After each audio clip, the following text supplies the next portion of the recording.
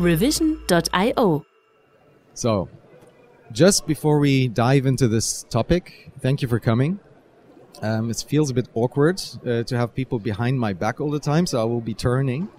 And just for the rules, some housekeeping. So, these 4 chairs in the center are basically where the discussion happens.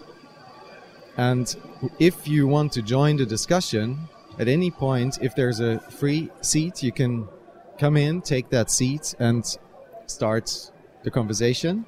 There's one microphone that circulates within this group of 4. So only one person at a time can speak, plus me. So I can interrupt you. And I will if you take up too much air, too much oxygen here. So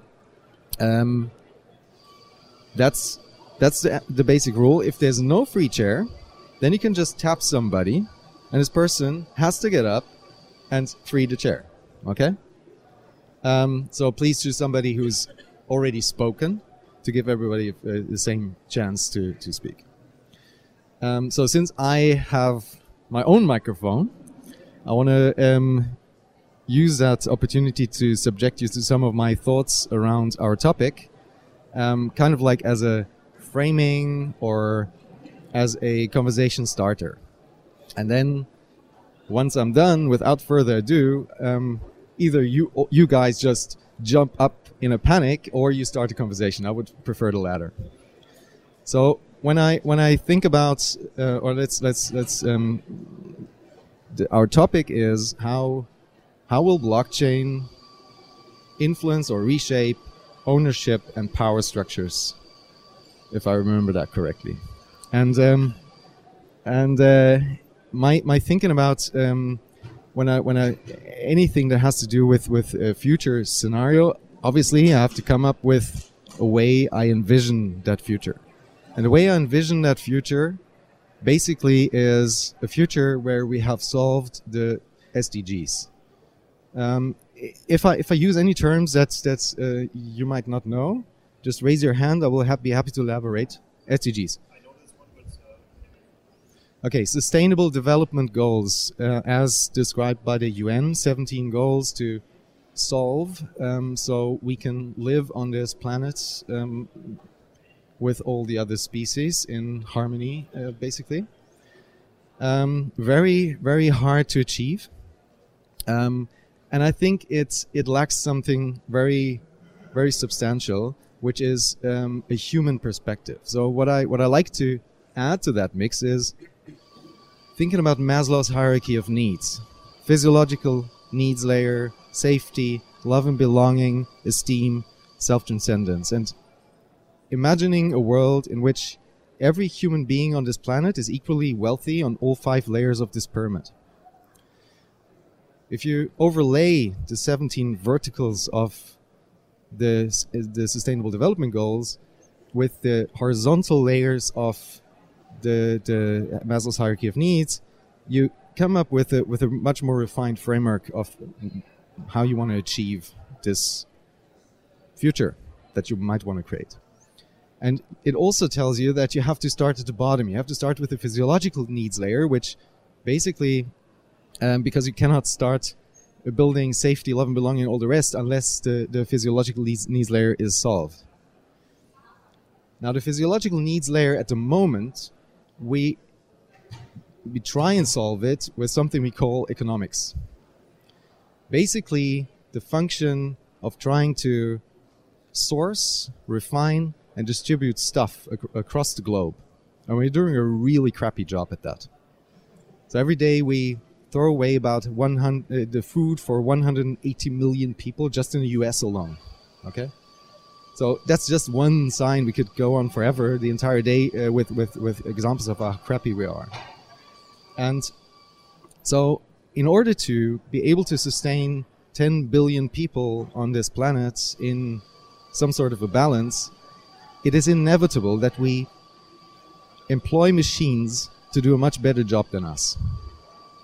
And now we need a number of technology that solves this. we need robots, obviously, we need communication layers, and we need interpretation layers, and we need sensor data. Now, the communication between those robots, as informed by the sensors and an interpretation layer, which could be called something artificial intelligence, in my view, will be something like blockchain, something that is distributed. That is a system that allows machines to negotiate at a very, very high rate, very, very, very efficiently, based on what we inform them about, what we need, what our needs are. This could be a framework of thinking of how this future might come about. Now, what does that mean?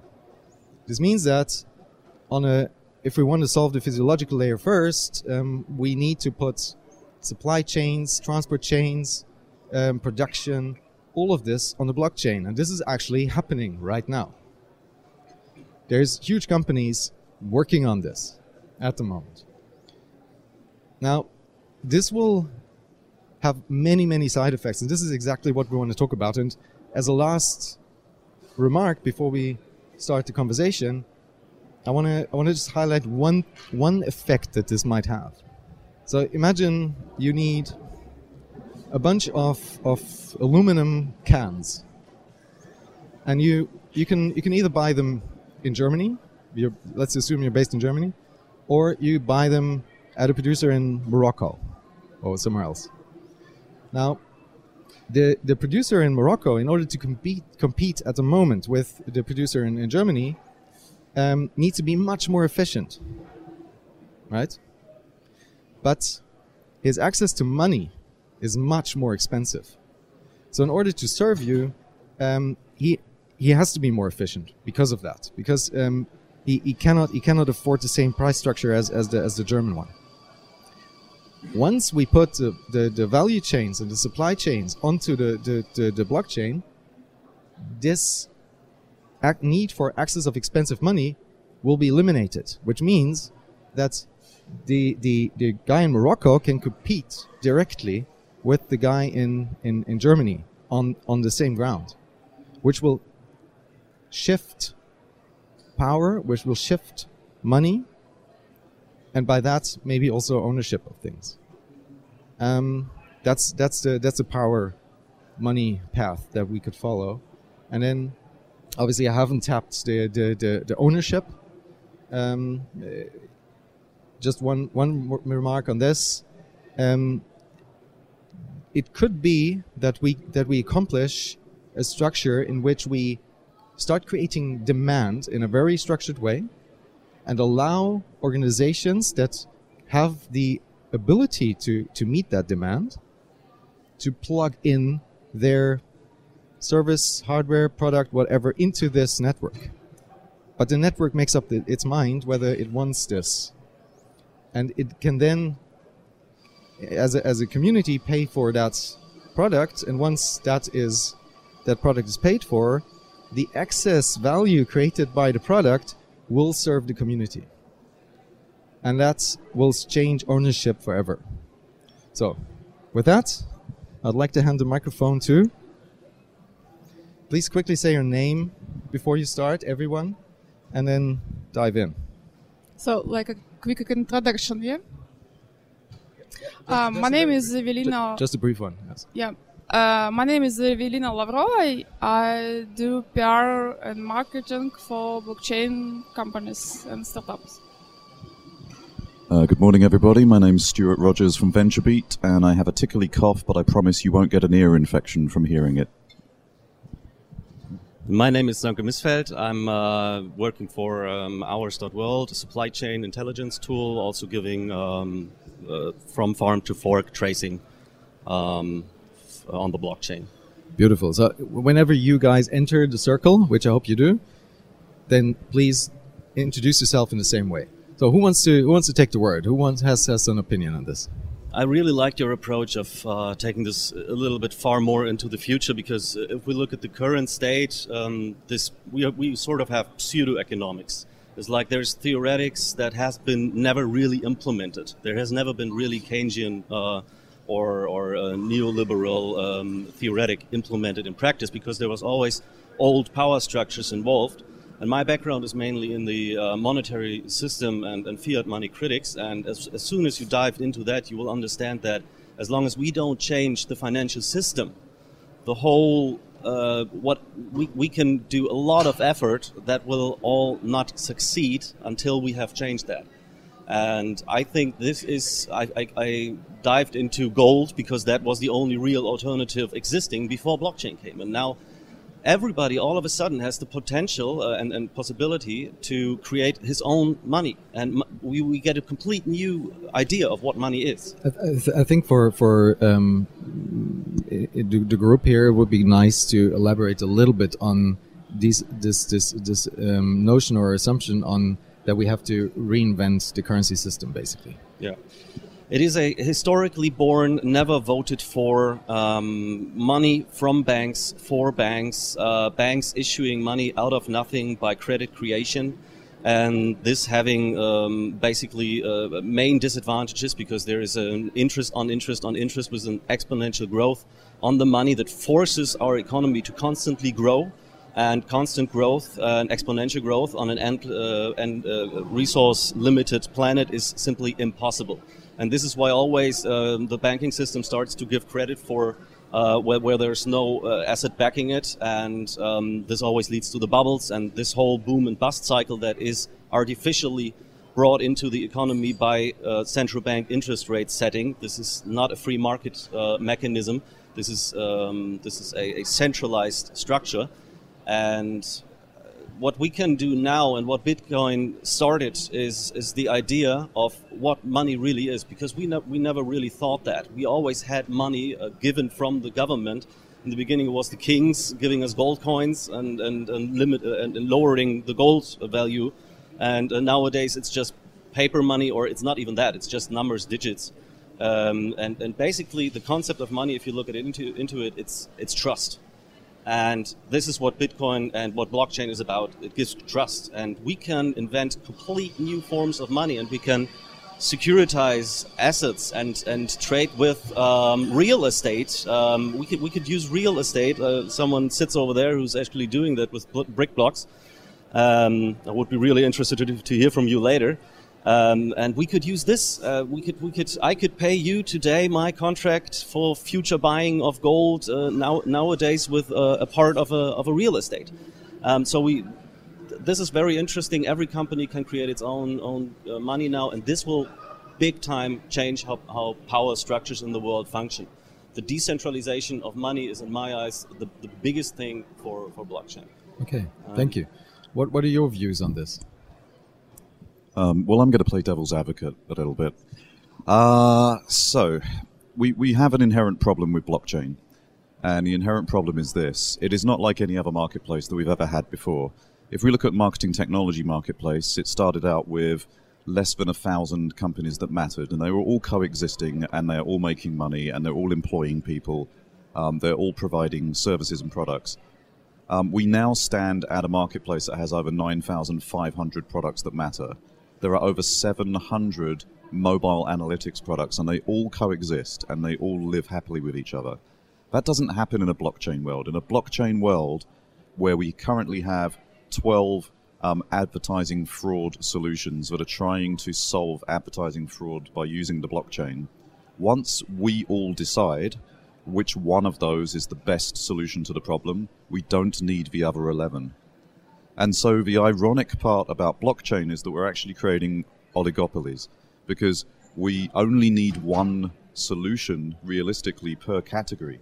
It's the same with Bitcoin. Bitcoin has become the prevalent cryptocurrency. Ethereum has become the prevalent app store, if you want to call it in basic terms. So we end up with these systems where we have one solution for each problem, as opposed to what you're suggesting, which is creating multiple different currencies to act as utility tokens, most likely. The problem with utility tokens is right now, pretty much 85 to 90% of all blockchain solutions are vaporware, and so the utility token is not even being used for the utility it was designed for. People are just buying them to see if they spike as an investment, because that's the only reasonable way to use blockchain technologies and cryptocurrencies right now. So if we think about that in terms of what is the future of blockchain, whilst the technology is moving incredibly quickly, as all technologies do, this is a technology that causes cultural change. And anytime we cause cultural change with a technology, we're looking at least one generation or 2 generations before it becomes mainstream. Until my mum can walk down to any store and buy any product with a cryptocurrency and do it as easily as she can do with cash or with a card, we are going to fail at this. And unfortunately, as a final point, so that you can jump in, there are so many centralized organizations, whether they be governments or whether they be banks or whether they be other interested parties that have so much power that they do not want to give that power up, that we have a double whammy. We have cultural change, and increasingly we have regulatory and government pressure that is pushing blockchain technology and cryptocurrencies down and down and down because they don't want to lose the power we have. So we may be looking at a 100-year plan before we can actually make this work. Okay, you mentioned several perspectives. I just want to would like you to dive into your first assumption a little bit more and elaborate on that a little bit more from 2 perspectives. You basically say that blockchain inherently ensures that there will be a consolidation towards one in one category. And you assume that this is not true for the internet as it is right now, the web. There's nothing that I see on the web that contradicts this. So there's no reason why Alibaba won't buy Amazon and we will be settled with one for all in that category forever, basically. But it isn't so. And if you look at certain cultures, it actually has consolidated towards one. I don't know where to buy stuff except Amazon, really, online. So I know there's 1,000 other shops out there, but it doesn't work like that. So what is blockchain? In what ways does blockchain differ from the web that leads to that assumption? And who owns this in the end once it has consolidated towards one? Okay, so the assumption that Amazon is the winner in everything is incorrect. So Amazon currently owns approximately 55% of first product searches, so it is the place that people go when they want to find a product. I don't necessarily buy it from Amazon because Amazon is quite adept at increasing its profits by putting the products out using artificial intelligence, actually, at just the right price. And in fact, if you look at if you have a Prime account with Amazon and you're spending money on getting free delivery, you'll find that they recommend products to you that are actually more expensive than you need. Because they're trying to maximize their profits in order to make up that free delivery cash they're giving away. We do still have many retail organizations that you can choose to buy from online. And making purchases is different to the ownership of a cryptocurrency or to the solution to a particular problem in a particular category. You still have consumer choice on this side. On this side, we still only need one solution to do the job effectively. In order for it to own that category, which is different to having choice in terms of retail partners and places to buy from. So Amazon, of course, is the big 500-pound gorilla in this scenario, but many, like thousands upon thousands of other retailers, including all of the big retail chains from the likes of Nordstrom and John Lewis, who have done an incredible job at reinventing themselves after 150 years of history, who have become one of the major online retail stores. So I see all of that, but the question is, why should it be different on the blockchain? I don't see a real mechanic on that differs with regards to the blockchain compared to web that enforces what you're saying. Well, we're already seeing it, and we've seen it already in the history of the internet. So we have all decided that Google is pretty much the search engine that we all use every single day. Every other search engine that has come along, whilst it could potentially coexist in some really tiny way, everybody has chosen Google. That's a platform decision as opposed to a retail purchase decision. On the retail purchase side, which is your example for Amazon, we still have consumer choice and we still have thousands upon thousands of huge companies that we can choose to go and buy products from. But on a platform perspective, in terms of solving an inherent problem, we are moving towards exactly what we've had with the internet before, which is one big solution per category that makes common sense. Who owns that? So in terms of Google, we know it's owned by Larry and Sergey. Right. So who owns the categories on the blockchain in the end? I mean, the nice thing about blockchain and what I'm particularly excited about is this idea of decentralization. I'm so excited by decentralization. I decentralized myself. I only own a suitcase and a backpack, and I move around from city to city once every 5 days. So big fan of decentralization. We all own... I'd like to see your distributed version then. Where we all own effectively a piece of that solution in terms of the fact that we made collectively a decision that this was the one that is going to solve the problem the best. And of course, because there is no central organization controlling that, it is very inherently distributed amongst all of the people that support it. My worry is that with this need for the people that are in power to retain their control and power, we already have situations like China banning, ICOs and blockchain projects, Russia stopping all blockchain projects, whilst they absolutely 100% work in the background to work out how they can control it when they unblock it. And whilst absolutely things like the price of Bitcoin will skyrocket again once China says we're open for business, the problem with that is they'll be open for business on their terms. And so we may lose this idea of decentralized control because governments and large organizations around the world will figure out a way to control it. Okay. Evelina, do you want to react to that? So Stuart, you think we need more time? What blockchain will accept all organizations, all institutions from for mass adoption?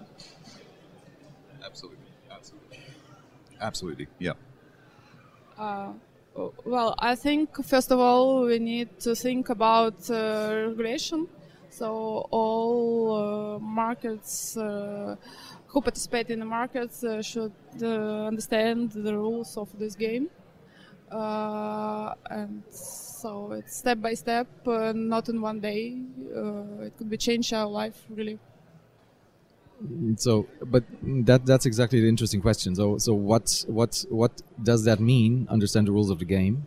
So if you look at a country like Estonia, that has used digital technology to their absolute benefit by reducing the cost of running a government to 20 to 30% of what we usually do.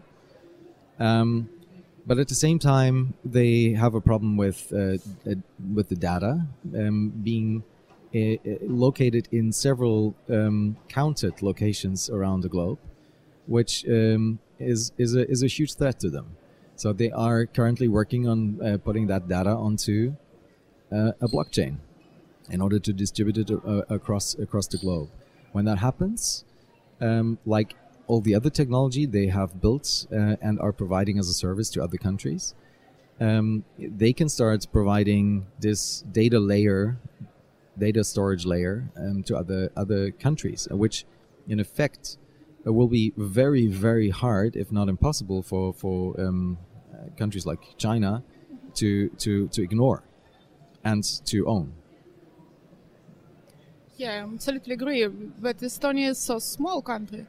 So, for example, it could be maybe much easier to accept some technology in Estonia. But we need more time to accept that technology in big countries like Russia, US, others, China too. So maybe it's not one solution for every country. So. Yep. I think we're talking here about natural monopolies, basically. If you look at Amazon, there is a reason why we concentrate on one marketplace, because it is better for all of us if we have just all goods on one marketplace. But it doesn't have to be owned anymore simply by two persons.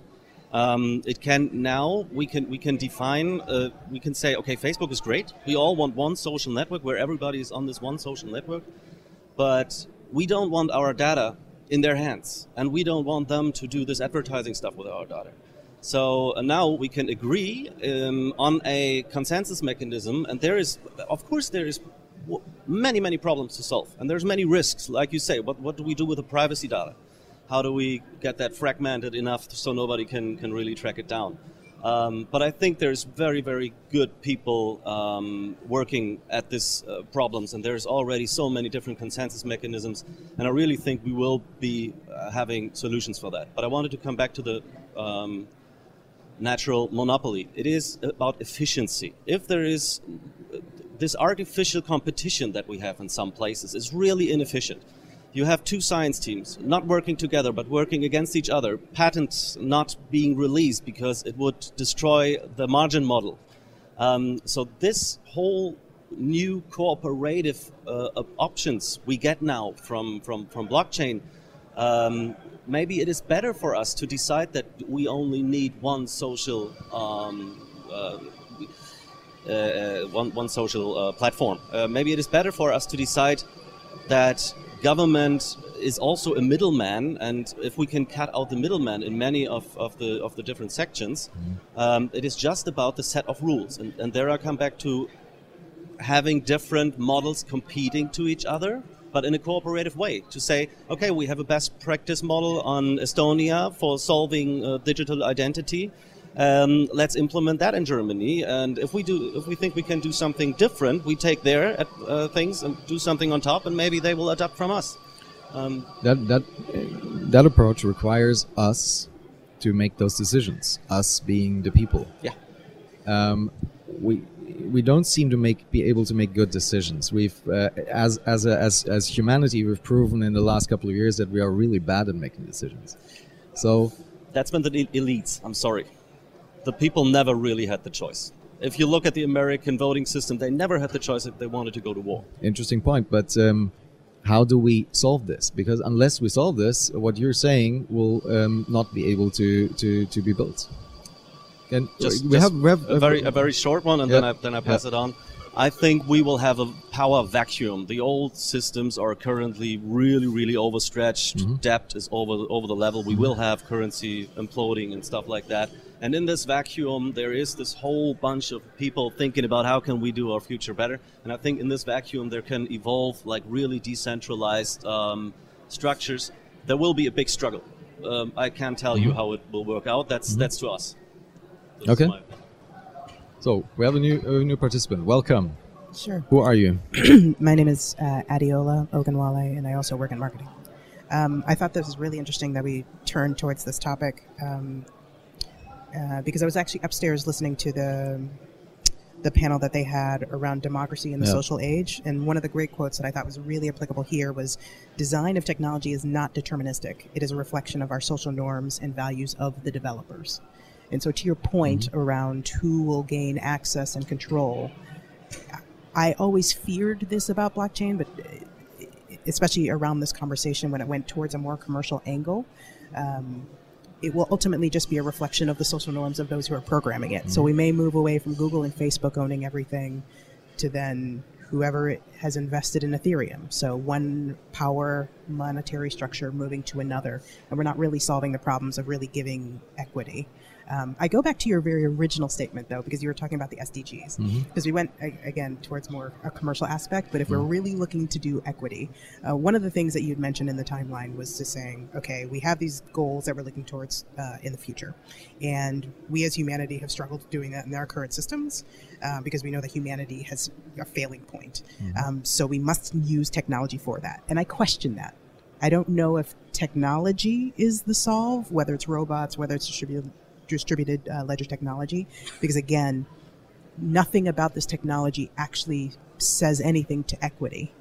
It is just saying it's a new form of then trying to share resources. How is this actually bringing in people who have not previously had a voice into this access point, because we haven't educated them, we haven't actively reached out to them, we haven't actually provided them with the resource and abilities to participate. And I'm not certain that developers of Ethereum or Bitcoin are the ones that are just spontaneously going to then say, I need to reach out to these new communities.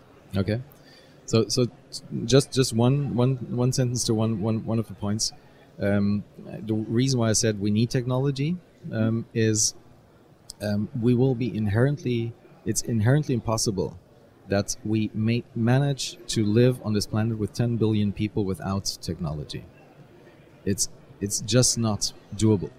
And this is why we have to employ technology to do the stuff we needed to do. But this requires a conversation. The conversation we all seem to be struggling with of how to coin it. Okay, we have a new member here, and then after that, it's your voice. Yeah, my name is Manuel Gonzalez. Just briefly, just one. Once you've spoken, briefly your comment, and then you're welcome. Okay. Yeah, my name is Manuel Gonzalez, and I work at BrickBlock. We're tokenizing assets. And coming back to your point, I think before we even talk about ownership, we need to talk about governance. I think that the biggest problem that we are facing is actually governance. Who is the one who is getting an incentive?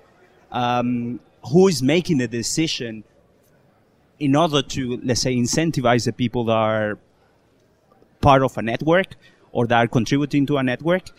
So before we even talk about ownership, I think the most difficult problem that we have is actually governance. Who makes the decision? Is it meritocracy? Is it, let's say, based on democracy? What is the best? That's the most difficult thing to answer, and we just need to keep trying until we find something that we feel comfortable with. But at the moment, the way that things are built is not meritocracy, is not really democracy most of the times. Let's say, for example, when we talk about Bitcoin or when we talk about Ethereum, who is the one who press merge request? How do we make sure that the person that is pressing merge request is the person that is doing everything in favor of everyone that is contributing to the network? So I think it's the biggest problem is actually not ownership, but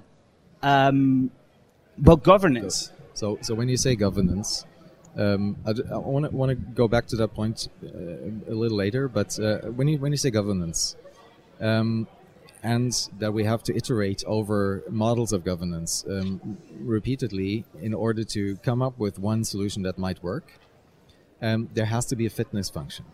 There has to be a fitness function. A fitness function is the measure or the target that you want to achieve with your governance. So unless we don't know what the optimum outcome of the optimum governance is, we cannot work towards that. We will never know whether we've hit it unless we define what we actually want to reach. So I would how to define what is it that we need. I don't want to deviate from your points, but I'd like us to also keep that in mind. And I'll just leave you one final point. I'm really glad you brought that up, and I'm really glad that you brought that up, because there's one additional issue here, and please know I'm absolutely a blockchain technology fan. I want it to succeed, which is why I keep on throwing shade at it, because, frankly, we've got to figure these big questions out. And the biggest question of all is that blockchain inherently is a leftist ideal. It's social by nature. We know absolutely categorically that big chunk of the world does not want to work with us in this way. We have an entire United States of America that will not give $1 a week to taxes to give everyone universal health care. So how are we going to get those countries like China, like United States, and many, many others where they do not share our socialist ideals to even get on board with something that effectively gives the power to the people, when many of these countries are so controlling over their people that in North Korea, for example, they still think they won the World Cup of soccer because that's what it said on the news. We have these really incredible issues ahead of us that are just going to make this implementation of blockchain technology much, much, much longer than we are even possibly imagining, because in addition to cultural change, we have ideological change that is going to take decades to bed in. Probably, and absolutely. Welcome. Who are you? Hello, my name is Trey, and I'm a product manager. I strongly agree with what you said. I think it looks to me that we have this whole new set of tools ever since the blockchain became something that's more mainstream. But I think I have a feeling that especially here, everyone is very, very optimistic about how the ownership and power is going to be distributed, and I don't see that happening on a midterm or long term. We have what's happening now is that I think we're just recreating Wall Street in another terms. We see someone, I think it was someone said that money is being rethought. And first of all, I think we have a few obstacles to get through before we can call tokens money, because we still didn't reach. We have this pump and dump extravaganza still going on. We still don't have a decent stable coin.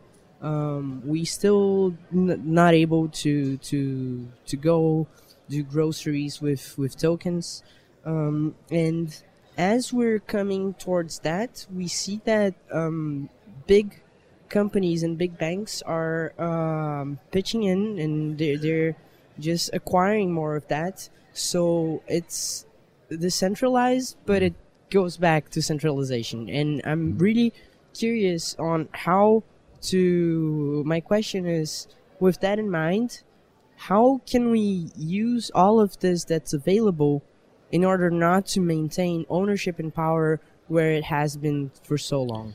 Before you guys answer to this, I would like to add some clarification to the comment you're referring to. Because the way our currency system at the moment is set up, it's basically created through debt with positive interest and backed by GDP. And this setup creates a reward system for externalization of cost, because it rewards the inherent need of we need to create more money every year in order to sustain that cycle. Mm-hmm. We do that by increasing the GDP, and we through that reward externalization of costs towards people and planet.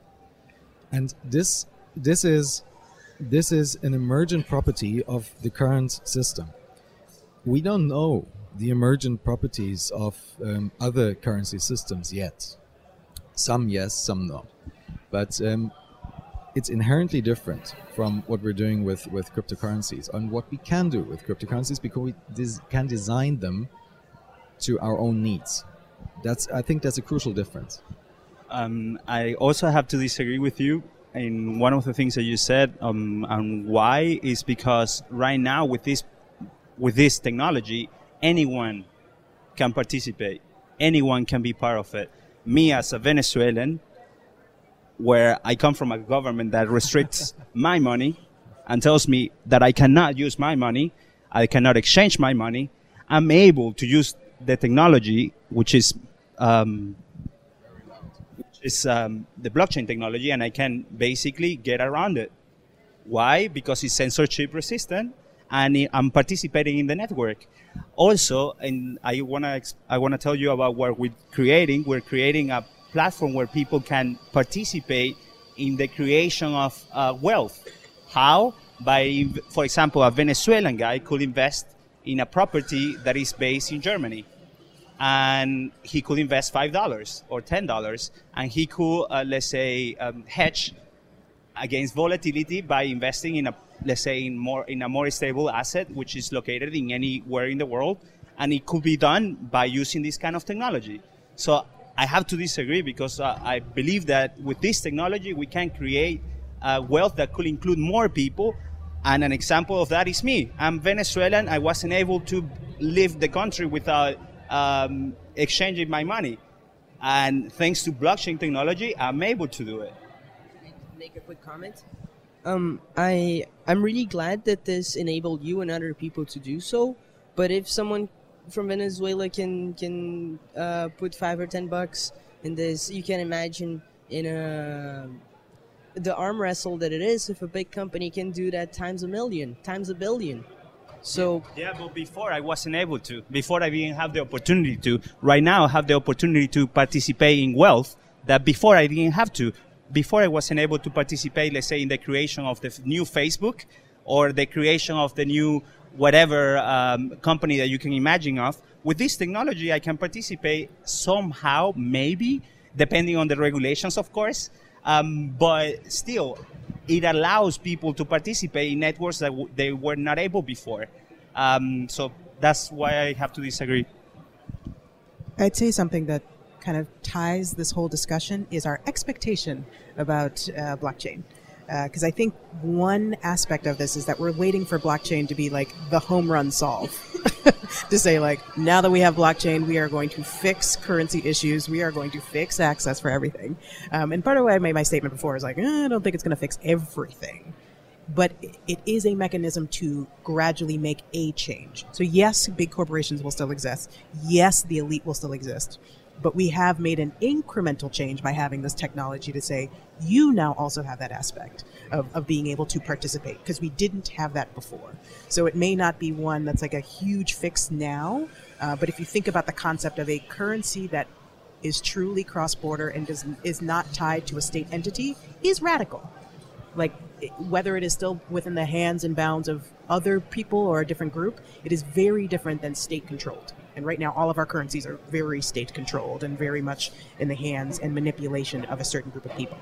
My last statement before I jump out of here is I wanted to go back to your original thought around ownership versus governance. I disagree with that one. I think ownership is actually at the center of this, because in order to have this incremental change of using blockchain to actually take us forward, you need participation. So something to own, to be a part of this. And so whether it is we don't have enough people actually participating, because if it is just the technological elite that are being a part of a blockchain solution, then we literally are just servicing one community into another. We're not changing any bounds. We're not actually adding anything to it. I think, but the other part is there are many people who don't own things in that aspect that you would need for being a part of blockchain. Yeah, and so you what participate in many different ways. you may, but I think having an ownership stake is one that is still driving a lot of the decision making in blockchain. Now, maybe that will change in the future, but right now, whether it is one token is your voice and owning is a part of that piece, I think ownership really drives a lot more than even the governance structure that we'll build, because I think being a participant is a necessity for governance. Okay, thank you for that point. Manuel, you want to respond to that? Yeah. I can feel it. Well, basically, depending on how you program things, the way that you own things could impact on the network. Just one. Unless somebody else wants to pitch in, you're welcome to stay here. So yeah, I disagree. Why? Because, for example, you can participate in a network not only by owning something, but by, let's say, creating value. For example, let's say in a market, how is it called? Augur, for example. If you participate as a person that is saying, the election was won by Trump, for example, you earn something, and you don't have anything, but you're earning something by providing something. So it completely depends on the kind of mechanism that you're participating, because you can be participating in, let's say, in mining, and you don't have anything. You don't need to have Bitcoin in order to participate in mining and in order to verify. So it's not about ownership, I think. I think it's about the way the system is built and the way that the governance is built for incentivizing people to participate in the network. I think. Maybe I'm wrong, but that's the way that I think. I also agree that it gravitates to ownership at some point, because you can see this as an example in real life, how a lot of democracies are so frail because they ultimately become hostages of big corporations and foreign money. And this is pretty much a lot with what's happening currently in a lot of countries in South America. And what happens is there's a lot of people who are willing to trade decision making for ownership, for money. For it can be money as in dollars, money as in tokens, but people are very much, and unfortunately, people are very much willing to do that trade. And if just a second, please let me finish. And what happens is once if you give a big if you make a different way of incentivizing, if you propose a different way of compensating the people in order to drive away those big players, I'm sure they will be strategizing in order to find a way to for that to be also within reach of them. We have a newcomer. Who do you want to tap? Manuel, sorry. Welcome. Who are you? My name's Joe. I'm a journalist and technical writer. I write about blockchain and cryptocurrencies.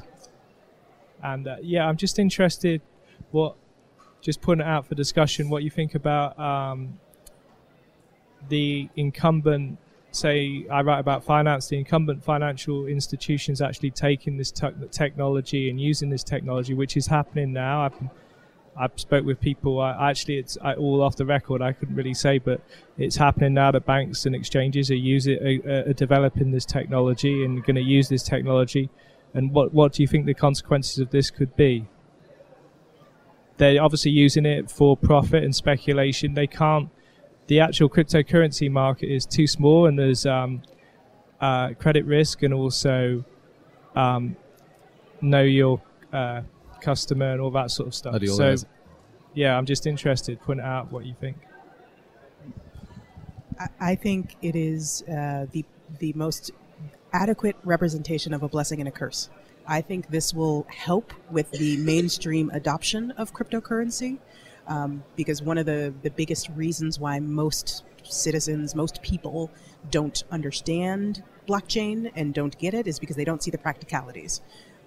Having worked in blockchain and being a part of a lot of these organizations, we still struggle with explaining it.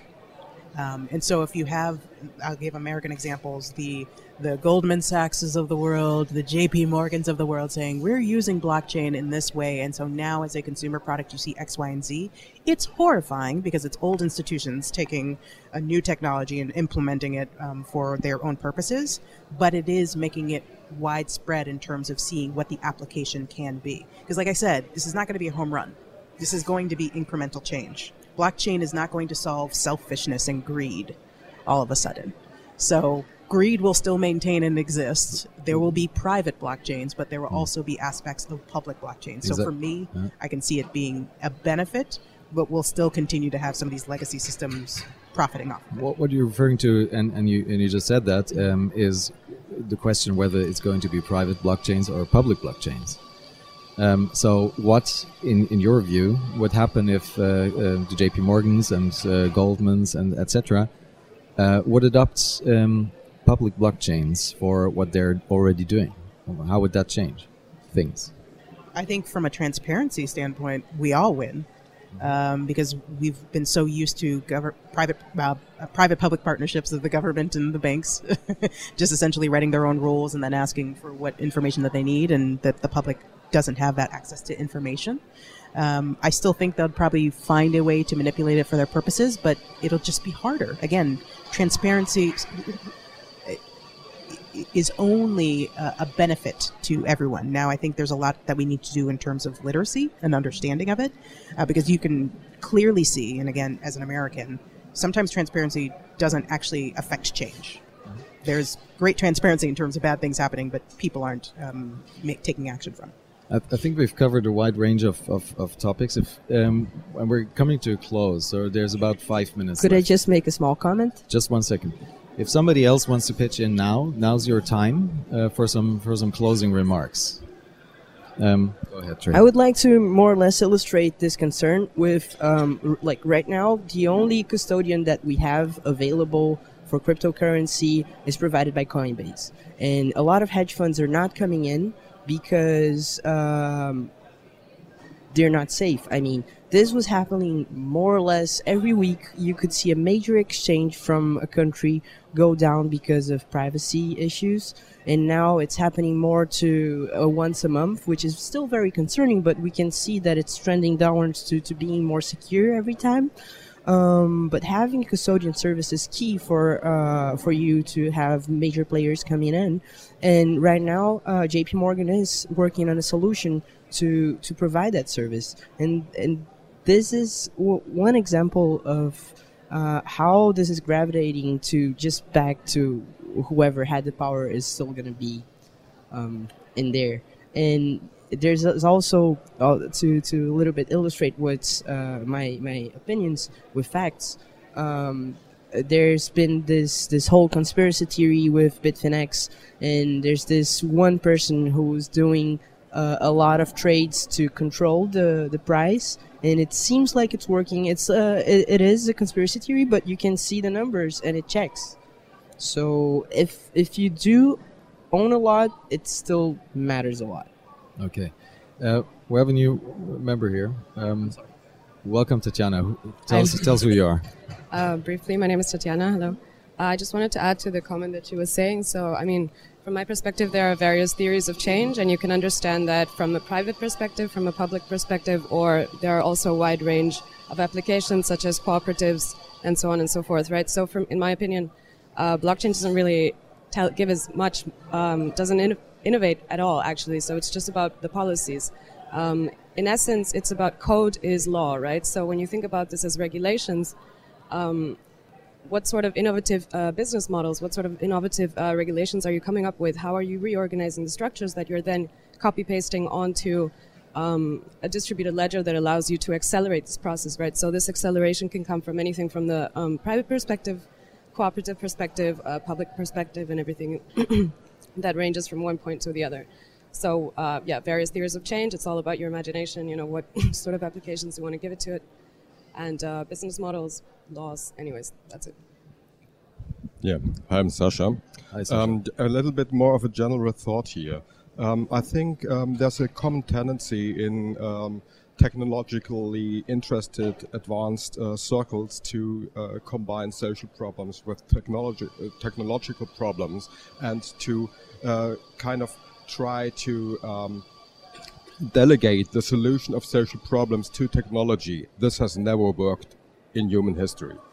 And we need to differentiate what are the social problems we are trying to get at, and what are the technological problems that remove the friction for people to implement the social solutions.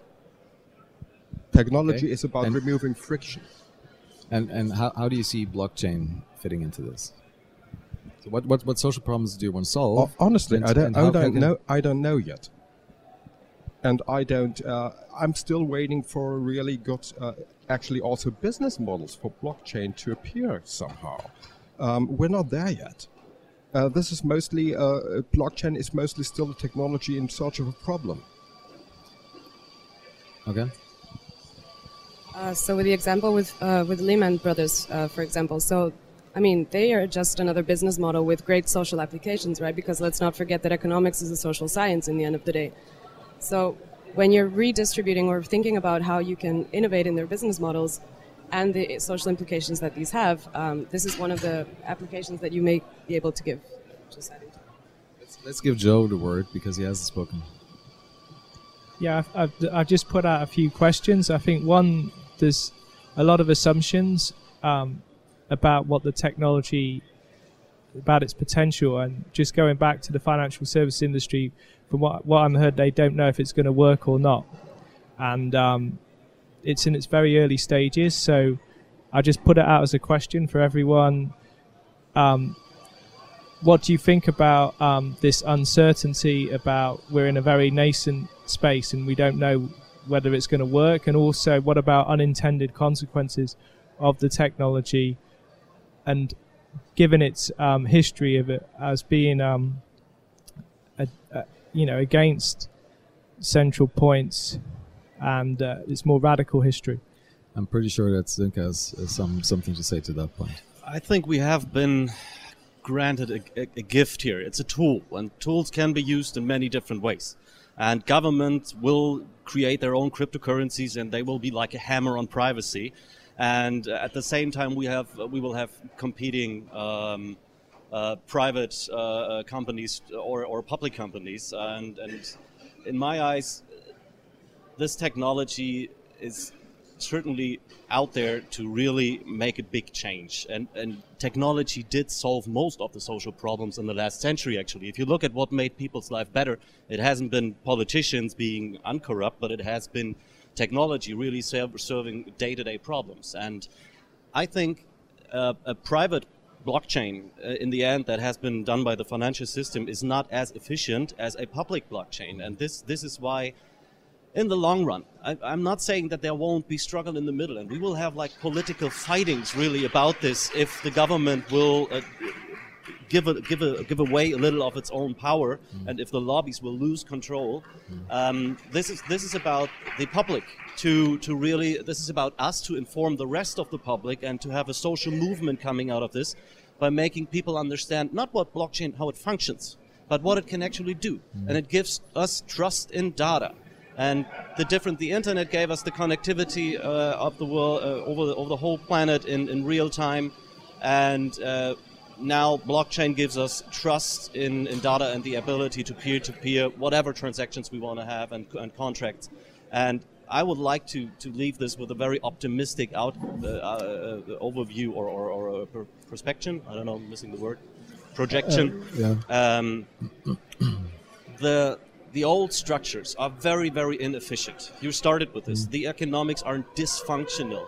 And now we have this disruption coming from the ground. And I think people that have been coping with this in their head, they will not bend down and say, okay, now I give everything away of my freedom.